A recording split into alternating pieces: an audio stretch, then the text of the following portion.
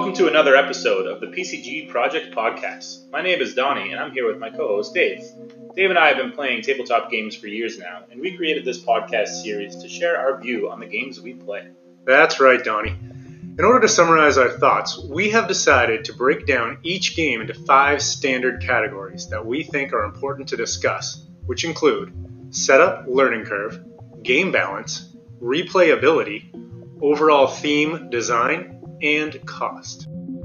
At the conclusion of each podcast, we will provide a ranking in each of the 5 categories Dave mentioned. Our rankings are broken down into 3 categories: thumbs up for good, shrug for okay, and thumbs down for bad. As you can tell, our ranking system is a very complicated creation. All right, we are back with another episode in continuation of our first season, which is card games. Today we are going to be reviewing the Oregon Trail card game, which is a game based off of the very old computer game, the Oregon Trail, where you travel from Independence, Missouri to Willamette Valley, Oregon. We'll start off with what comes in the box here. So what comes in is you have a stack of trail cards, a stack of calamity cards, a stack of supply cards, the start card, which is Independence, Missouri, and then the finish card, which is Willamette Valley, Oregon. Other than that, you have a pixelated die and the nice dry erase board that lets you put the members of your party, the names, and then on the back is going to be gravestones for if and when your party member dies. You can do a funny gravestone on the back of that for basically just comedic value. And let's not forget the rules. So there's also a nice little 2-page rule set that explains most of what you need to know. And I'm going to go through those at a high level real quick. So this game is played for 2 to 6 players. And to set it up, you'll use that card that Dave was referencing that you can write down who's in your party. You can place the start and finish card about 3 feet apart. The goal is to get 10 sets of cards in there, which we'll explain in a little bit. You'll shuffle all the 3 decks that Dave mentioned. You'll pass out 5 trail cards each and a different number of supply cards depending on the amount of people in your party. 2 to 4 is 5 supply cards, 5 is 4 supply cards, and 6 is 3. So we were playing with 4 people today, so we passed out 5 supply cards each and 5 trail cards. And then you just shuffle the rest and put them in piles on the table. So to start the game, you're supposed to start with the person who was born closest to Willamette Valley, Oregon. And we were all kind of born in the same town, so we just flipped a coin. And you start with any trail card. So once you start with the trail card, you're good to go. And each trail card has its own little path on it. It can end in the middle, the right, or the left.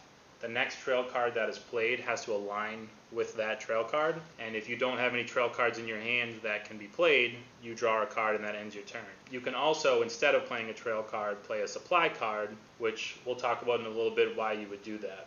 So certain trail cards have different things on them. Some of them are blank, which are the best cards. You just kind of play a trail card and you're good to go. Some have a river on it, and it'll say right on the card, ford the river. And you have to roll an odd number or an even number to ford the river, and an odd number, you lose a supply card or you die. And then there is calamity cards, which say press spacebar. If you put down a calamity card, you have to pick one up and do whatever that card says. So there's a whole bunch of different calamity cards. I won't go through them all. But as you can imagine, each one has the potential to kill you or the entire party. It's the effects of the road. Yeah. And for those of you who don't know the history of the Oregon Trail, it was a very deadly trail for people traveling, across the middle of the country back in the day. I think it was the early 1800s. We looked it up before this. It seemed about 10% of the people died in real life during this. So, they died from snake bites and dysentery and cholera and all these diseases that were just awful back in the day. So all these cards kind of mimic the real life scenario of the Oregon Trail of how you would have died. So an example of a calamity card is, extreme cold, where you're on the trail and you get hit by an extremely cold night, and the only way to survive is if you or someone in your party has a close card. And if you play that during that round, then that individual survives. If not, they die. And there might be reasons why you would want someone in your party to die, if you want to kind of hoard supply cards or, kind of play for the future, because to kind of jump to the end, you win the game as long as at least one member of your party reaches Oregon, reaches Willamette Valley. You don't have to survive with everyone in the party. You all win. You're playing together. You all win if you reach the end. So some other nuances of the rules. Every 5 trail cards you play, you stack them up in a deck, and in order to reach from Missouri to Oregon, you have to have 10 stacks of 5. So there's 50 trail cards you have to play as a group in order to get to the end. I guess the only other thing to mention is you don't redraw supply or trail cards as you play. You only draw a trail card if you cannot physically play one. If you can physically play one, you must play it.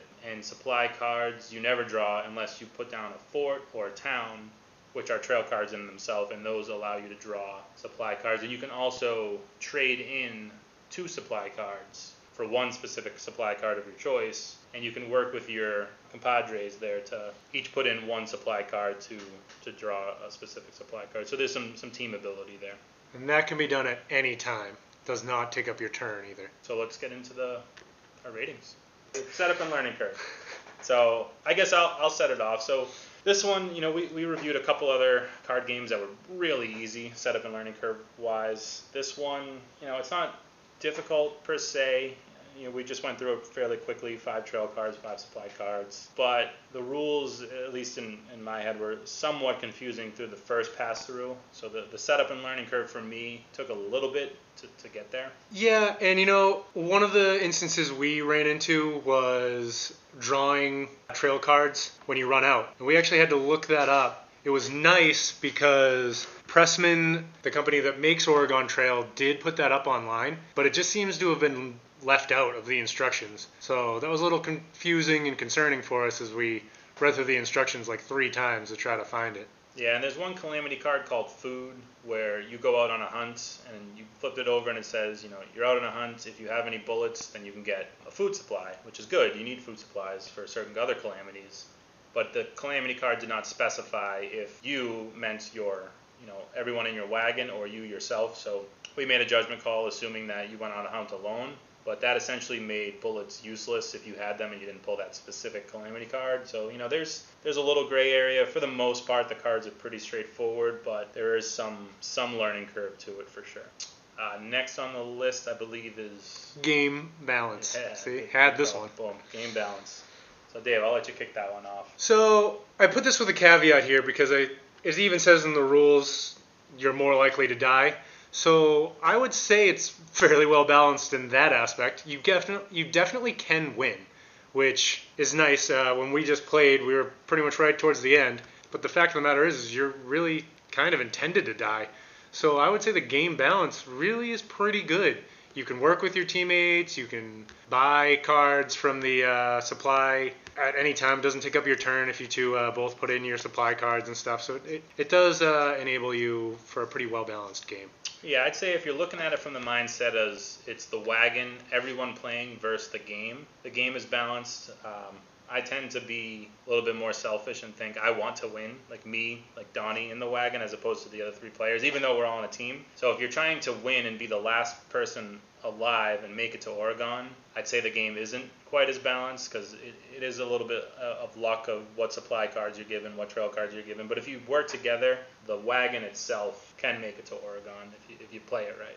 The next category is replayability. What do you think, Donnie? So I'd say this is a solid game. We played twice before this podcast. We did a version with just the 2 of us, and then we each made 2 characters and did 4 people. And the reason we did that is the first game we got smoked with just 2 people in the wagon. I'd say it's easier with 4 to 6 players, but you want to keep playing until you make it to the Oregon Trail, which, not to bury the lead, we'll let you know at the end of this episode whether or not we made it in either game. For sure. But this is very nice. It's a small game. It's definitely like a coffee table game. You can just kind of pull it out if you're having a little bit of tea time or maybe a dinner party, hanging out with some friends. It's nice to just be able to replay. No one's going to think it's going to take forever or anything like that. It's probably 30 minutes, especially when you know what you're doing. So it's pretty good for replayability. Yeah, quick and easy. And then I think next is overall theme and design. So, Dave, I'll let you kick it off with the theme and design of this puppy.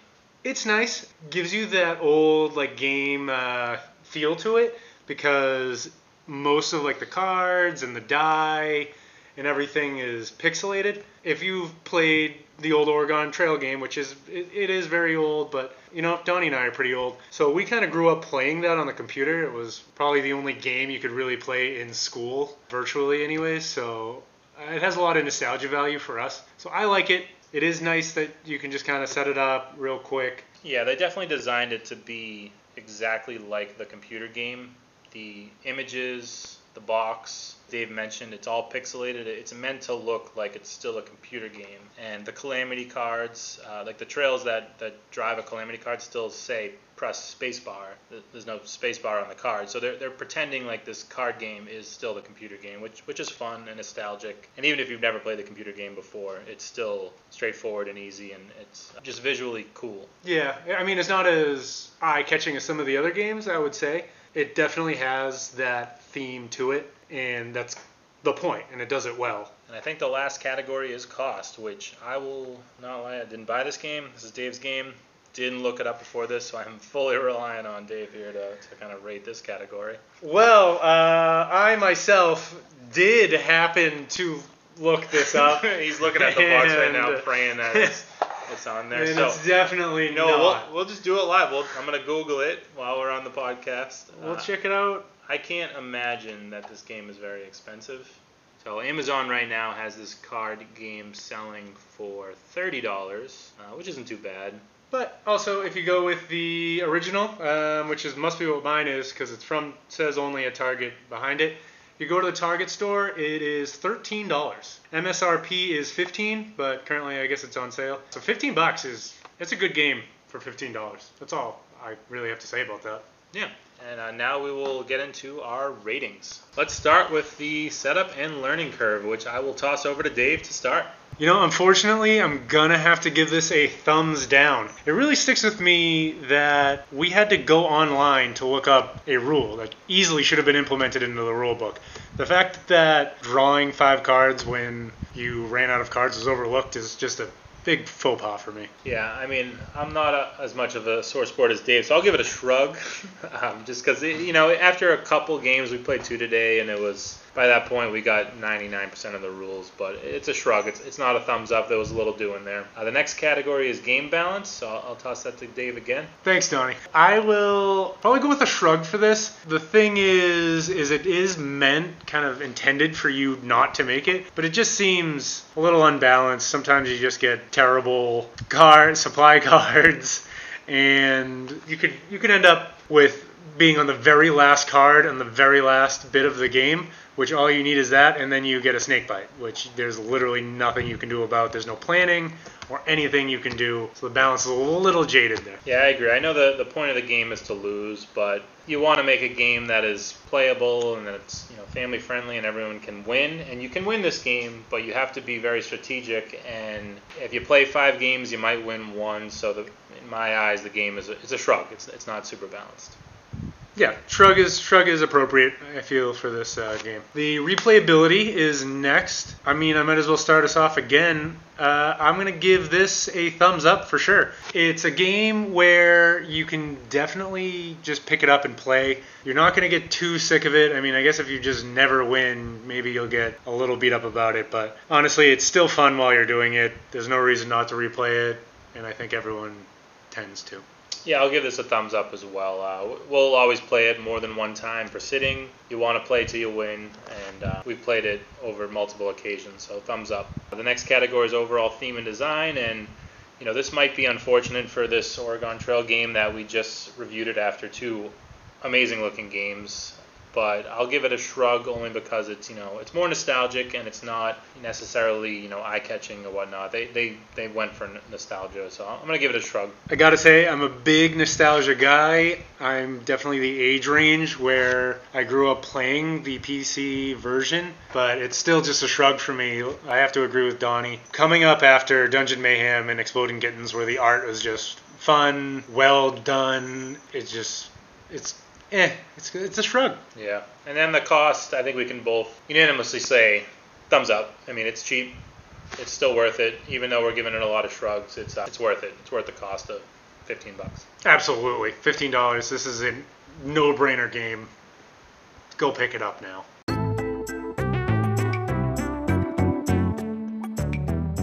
Thanks for joining us for another episode of the PCG Podcast. We hope you enjoyed our review and rankings. As always, you can find us on anchor.fm under PCG Podcast or anywhere you find your podcasts. If If you have any questions or comments, you can find me on Twitter @defunkafoo. And all episodes will be submitted and accompanied by a blog post on my website, defunksgeekdom.com. Thank you for joining for this week's episode, and until next time, keep playing and game on.